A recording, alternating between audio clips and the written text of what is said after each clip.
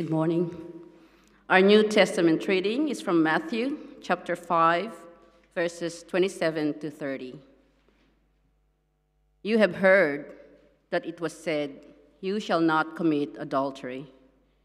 But I tell you that anyone who looks at a woman lustfully has already committed adultery with her in his heart. If your right eye causes you to stumble, gouge it out and throw it away. It is better for you to lose one part of your body than for your whole body to be thrown into hell. And if your right hand causes you to stumble, cut it off and throw it away. It is better for you to lose one part of your body than for your whole body to go into hell.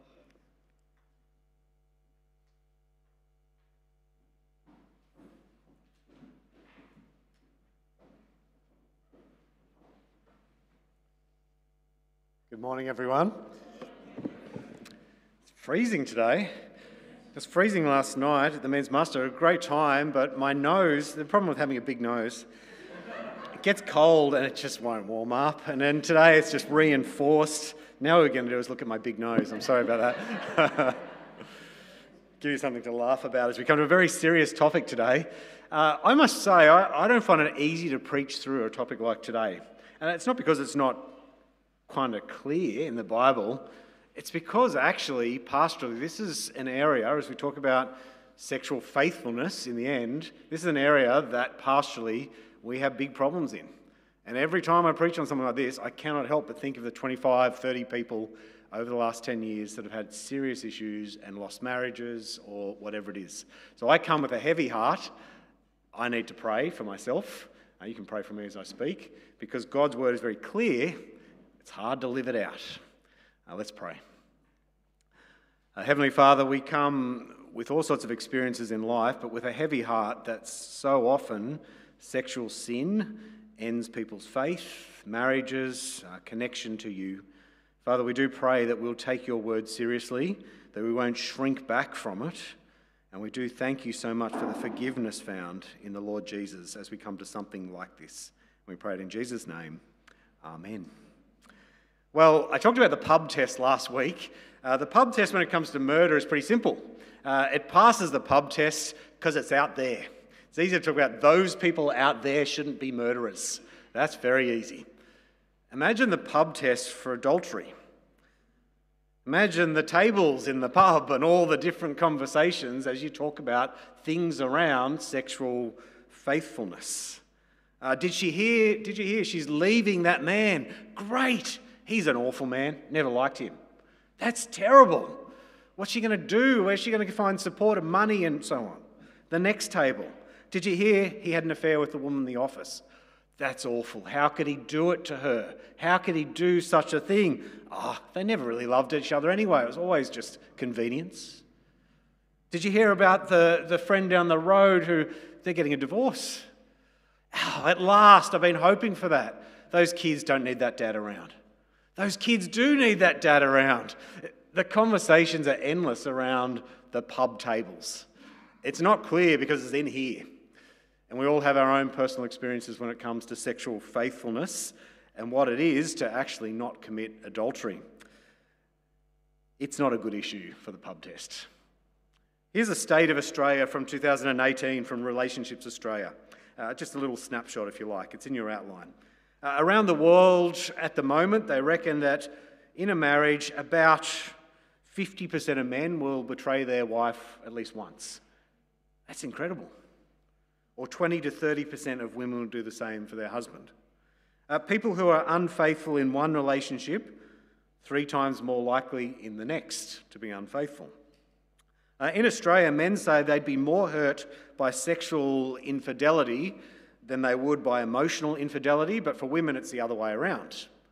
So men and women think differently about these things. In 2019, 33% of marriages ended in divorce, which is actually lower than people would expect normally. That rate's been going down in recent times if you look at the charts because less people are getting married.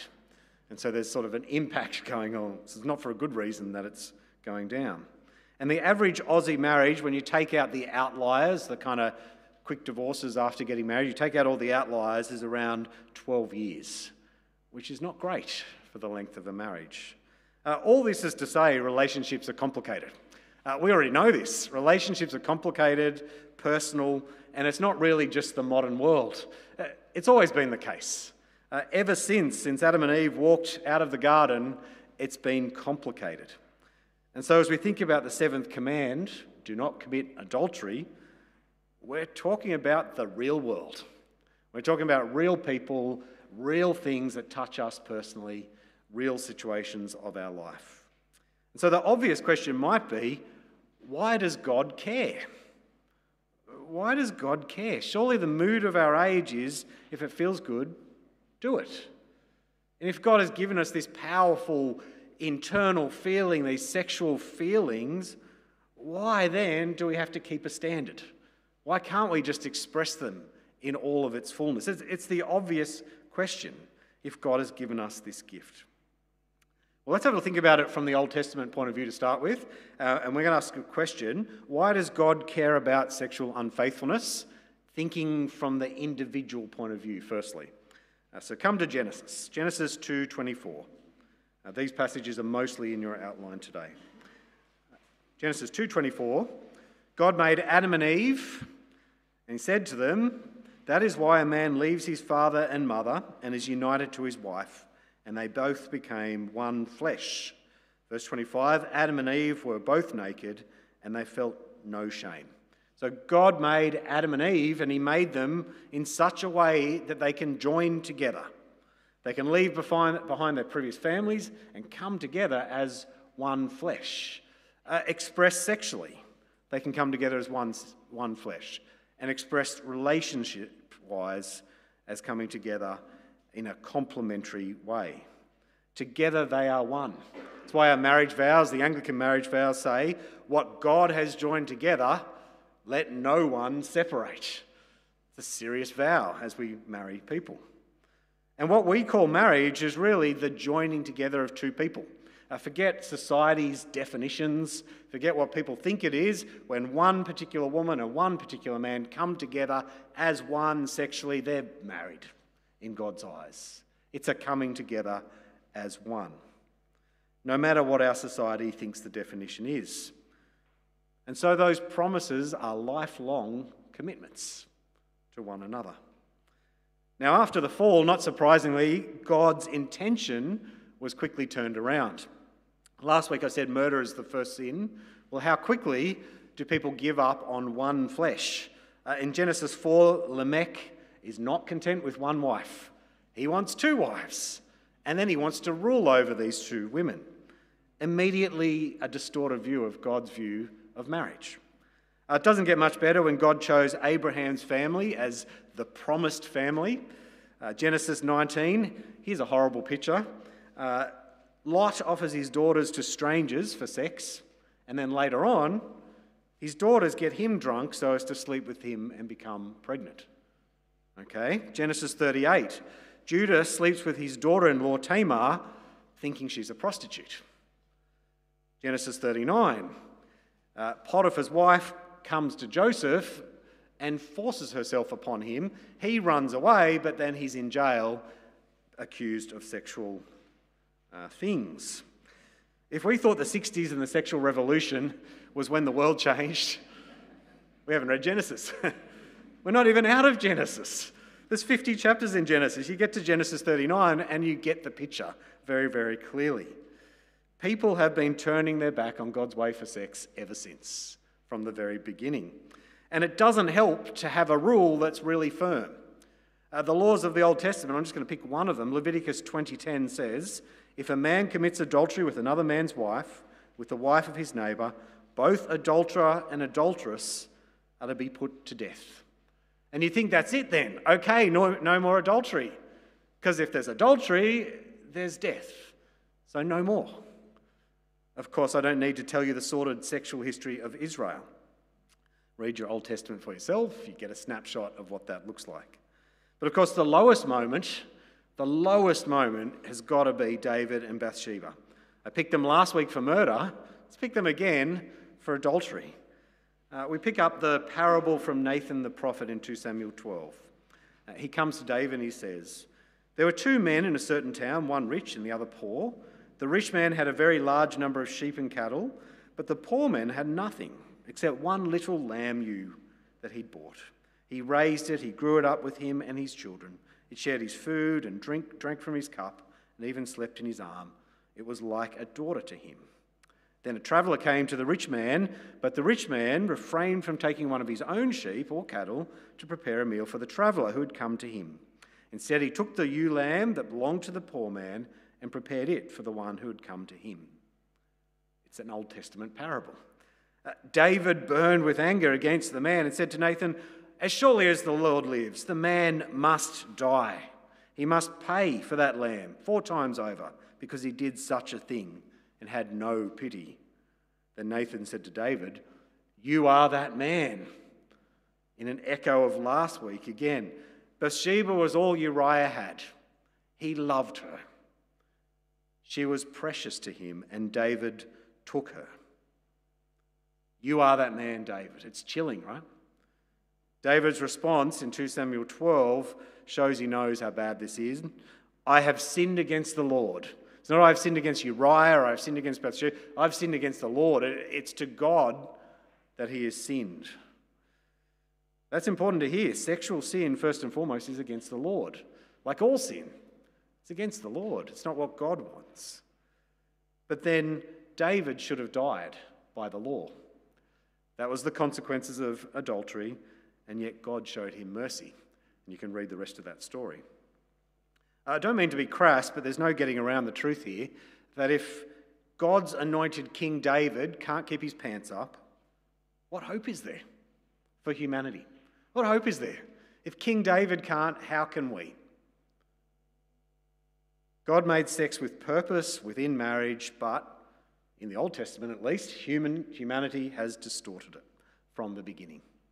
And if that's not sad enough, there's another reason why it's really sad, and that's the corporate picture. So I talked about the individual picture, but let's think about the Old Testament corporate reason why sexual faithfulness matters to God. The Old Testament uses the marriage between God and his people as an image to understand God's love and faithfulness.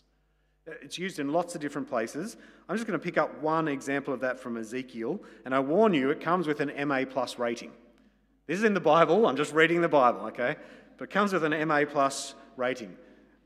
Read Ezekiel sometime to blow your mind. Ezekiel 16, verse 8. I passed by, says God, and when I looked at you, Israel, and saw that you were old enough for love, I spread the corner of my garment over you and covered your naked body.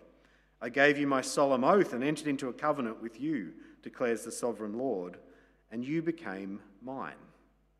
So God entered into a marriage relationship. He loved Israel. She was helpless, naked, and God loved her as his own. But then verse 15, she trusted in her beauty and used her fame to become a prostitute. You lavished favours on anyone who passed by, and your beauty became his. You took some of your garments to make gaudy high places where you carried on your prostitution. You went to him and he possessed your beauty. Just this chapter goes on to talk about promiscuity, genitals, brazen prostitution and arousal. MA 15+ sort of stuff. It's a very explicit part of the Bible, but it's a very powerful image. God's people turned their backs, spurned him, and went running to the foreign nations. Egypt, Assyria, Babylonia, like a desperate lover. There's 10 chapters of this unfolding in Ezekiel. It's powerful and it's really sad because these nations and their gods, Israel wanted them. They didn't want the God who loved them as husband. And yet God is faithful. If you see this picture, this is the picture of the Old Testament people of God, and yet God is faithful and holds on to a remnant of his people, and through his people, the Lord comes into the world. It's quite incredible to see God's faithfulness when it's expressed this way. And so the 7th commandment is a witness against individual adultery, but it's a powerful witness against the corporate adultery of a nation against God. The sin of adultery should be punished, yet God is merciful. So keeping that Old Testament background in mind, individual and corporate, let's jump across to the New Testament. The same question again, but this time with Jesus. Why does Jesus care about sexual unfaithfulness? Let's think about the individual reason first. It's the problem of lust. Matthew 5:27. Jesus says, "You've heard that it was said, 'You shall not commit adultery,' but I tell you that anyone who looks at a woman lustfully has already committed adultery with her in his heart." This is drop the mic moment. Can you imagine sitting there and he changes adultery into this? He's saying it doesn't matter if you're married or you're single, if you look with lust, you're committing adultery. Drop the mic, walk away. Jesus has just said you're all sinners. Everybody is a sinner. Keeping the seventh commandment now is about sexual purity. We live in an age where we know sex sells. We know it. The 50s advertisers latched onto it, and they've been doing it ever since. It's why you drive down the street and on the back of a bus there's a woman in underwear. Why do we need a woman in underwear on the back of a bus? Because it sells. Because she's selling dog food or something. Who knows what she's selling? TV adverts have men who are fully ripped with their shirts opened up. Why? Because sex sells. People will look lustfully at these men and women and have no idea what the product is, but sex sells. The advertisers know it. But humanity hasn't changed since Genesis. We've probably just refined and increased the ways we can get these images out, we can get these pictures out, we can get these opportunities for lust out. Of course, the legalists amongst us will already be thinking, so what exactly counts as lust? Is a second look lust, really? So if I look once, it's not lust, but if I look twice, it's lust. Right, I'll have a long stare once. If I look and appreciate, isn't it like art? I appreciate art. That's a work of God's art. Is that lust? Well, you know what the legalists amongst us can do. They find a way. There's a famous legal case in the 60s where the magistrate, it was the first time pornography in society was kind of ruled upon. Is this inappropriate in society or not? And he was asked to judge it. And his judgment was this. He said, "I'm not going to attempt to define pornography, but I know it when I see it." And that's true. That's like lust. I'm not going to attempt to define lust, but I know it when I feel it. I know what it is. It's hard to define. It's hard to put it delicately, at least. If it's stirring your loins, it's lust. You don't often hear loins in a sermon, do you? It's lust if it fires the sexual imagination. What's going to happen next? It's lust if it's going to turn into something physical immediately after. We all know it when we see it. We all know it when we feel it. Men and women lust, but in different ways quite often. And these days we're not supposed to make generalities about anyone, so I'm going to make generalities but just apologise. For most men, visual things is what we lust after for most men. There is no innocent second look. The second look is a leer. That's what it is. There's no innocent looking at porn. I'm just finding out what the other guys are looking at. That's not a thing. There's no innocent watching TV shows with explicit sex scenes. There's not even any innocent go to the beach, or very rarely innocently going to the beach. There's no such thing as innocent getting a massage with a happy ending. Did you hear about this earlier in the year? Ravi Zacharias is very public, and so I would never name someone unless it was a very public thing, but Ravi Zacharias, wonderful ministry. I've got bunches of books on my shelf written by him. I've watched things that he's done.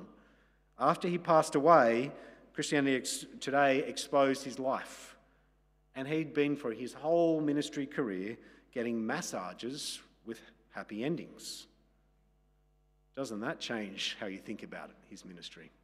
That's really sad. That is lust acted upon. For most women, it's not often the things you see. It's what you read. It's the fantasies that play out in your mind. It's the other relationship that you'd like to have. It's the Facebook picture of, ooh, that's the kind of thing I would love to have. I know of men who have said to me they think nothing of their wife reading 50 Shades of Grey. And I said, come on, mate, what are you doing? She's filling her mind. How can she not? It plays out into a lust and adultery.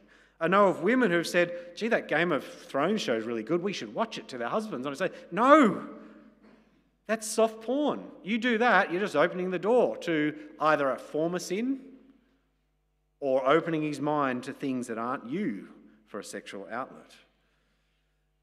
Last week when we talked about anger being murder, I mean, everyone would have put their hand up if I had asked. I wonder if I said, put your hand up if you've ever lusted. The room would be full, but gee, it'd be awkward. Lust is in our hearts, isn't it?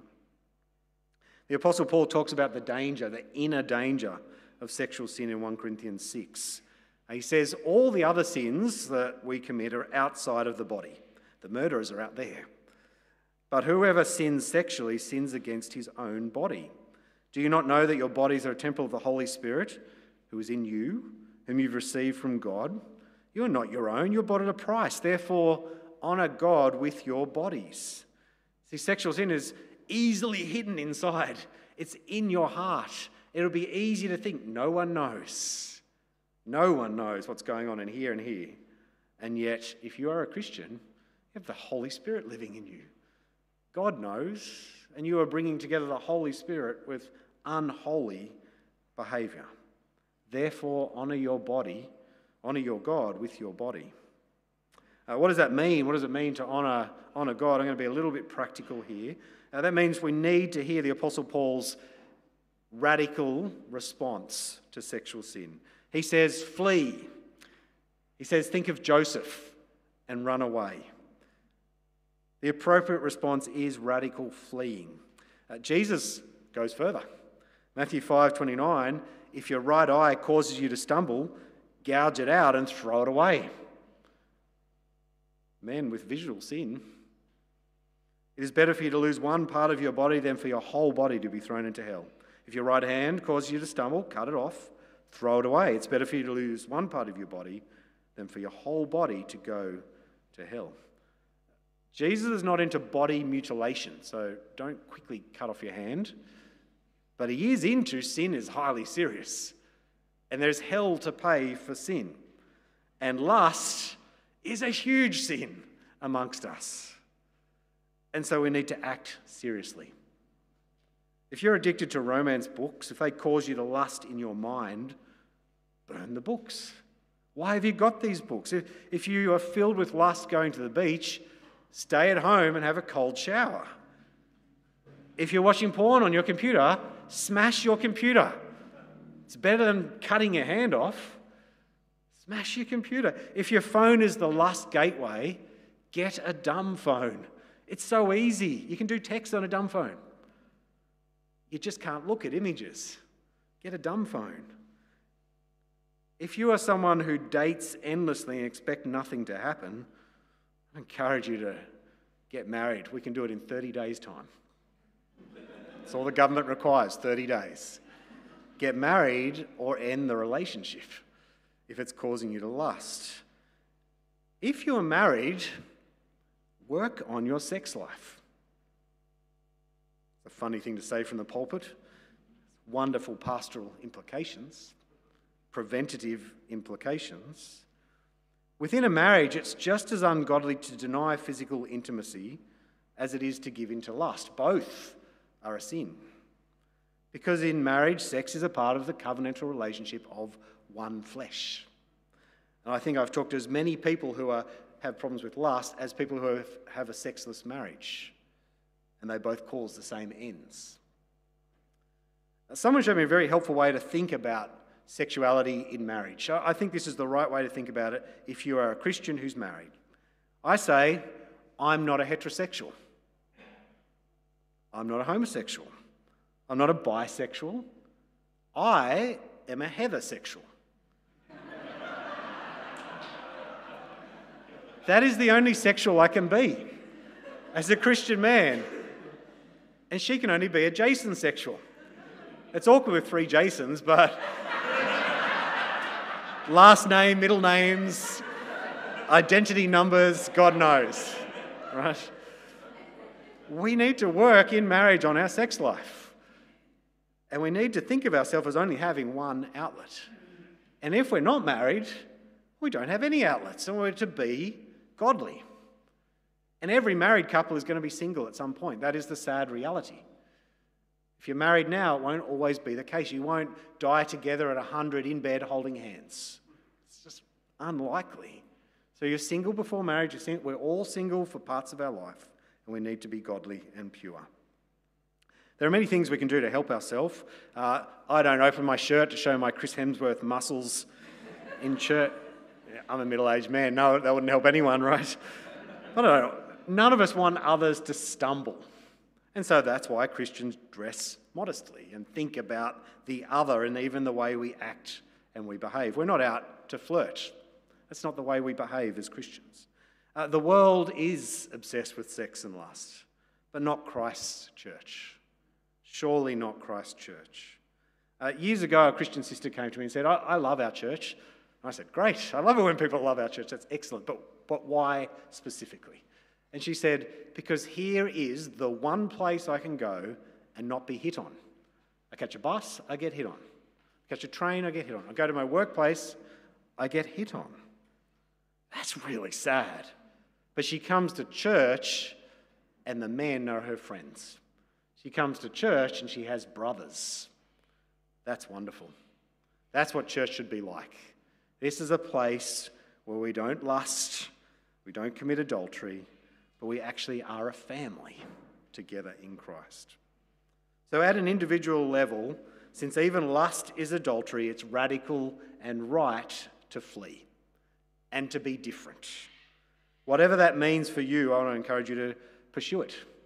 Put in the rules in place that you need. Put in the systems. Talk to the person you need to talk to.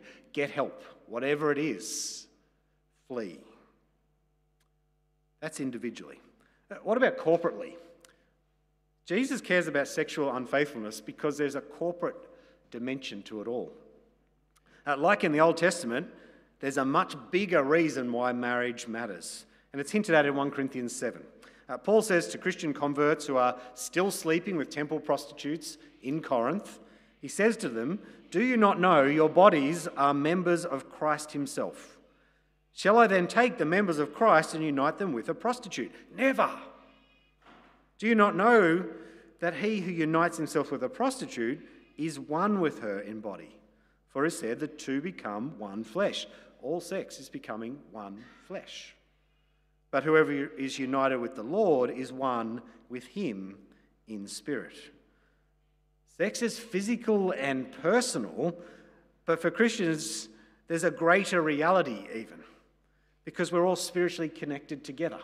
You could say none of our sins are independent. We're connected through the Spirit in the body of the church. And even more, this is why marriage really matters to God. Ephesians 5, as Paul speaks to husbands and wives, he says, for this reason a man will leave his father and mother and be united to his wife, and the two will become one flesh. This is a profound mystery, but I'm talking about Christ and the church. See, little marriages amongst us, point to big marriage of Christ and his church. He's saying human marriage should be a little model of God's faithfulness. We should be able to see Christian marriages and see in them a little picture of what Christ and his church is supposed to be. Whether we're Christians who are single or married, as we are sexually pure, we honour God's picture for faithfulness in marriage. And we dishonour it when, as a body, we are tainted by sexual sin. More than that, we rob people of a picture, a powerful personal picture of God's love and faithfulness. And that is a real travesty. Because in the end, where are we going? In the end, where Christ's people are going is to a marriage. You know the picture from Revelation? Revelation 19:7, it says, let us rejoice and be glad and give him glory, for the wedding of the Lamb has come, and his bride has made herself ready. Fine linen, bright and clean, was given to her to wear. Fine linen stands for the righteous acts of God's holy people. See, God has been faithful through all of history. You think about the sexual sin in Genesis we started talking about. All of history, God has been faithful to drawing out his people, preparing a bride, the church, for Christ. And we are individually a part of that picture. And so it's like our sexual sin stains the bride's dress. The fine linen is the righteous acts of God's people, but our sexual sin stains the dress, which is a terrible picture. We've all failed, haven't we? If we're honest. If you don't fail with sexual sin, I'm sorry to paint you with that brush, and I'm praising God for you. Help others to learn how you do it. Be very encouraging. But we have mostly all failed in this area. But God has not. And God has been faithful to us all this time. Which drives us back to the cross, doesn't it?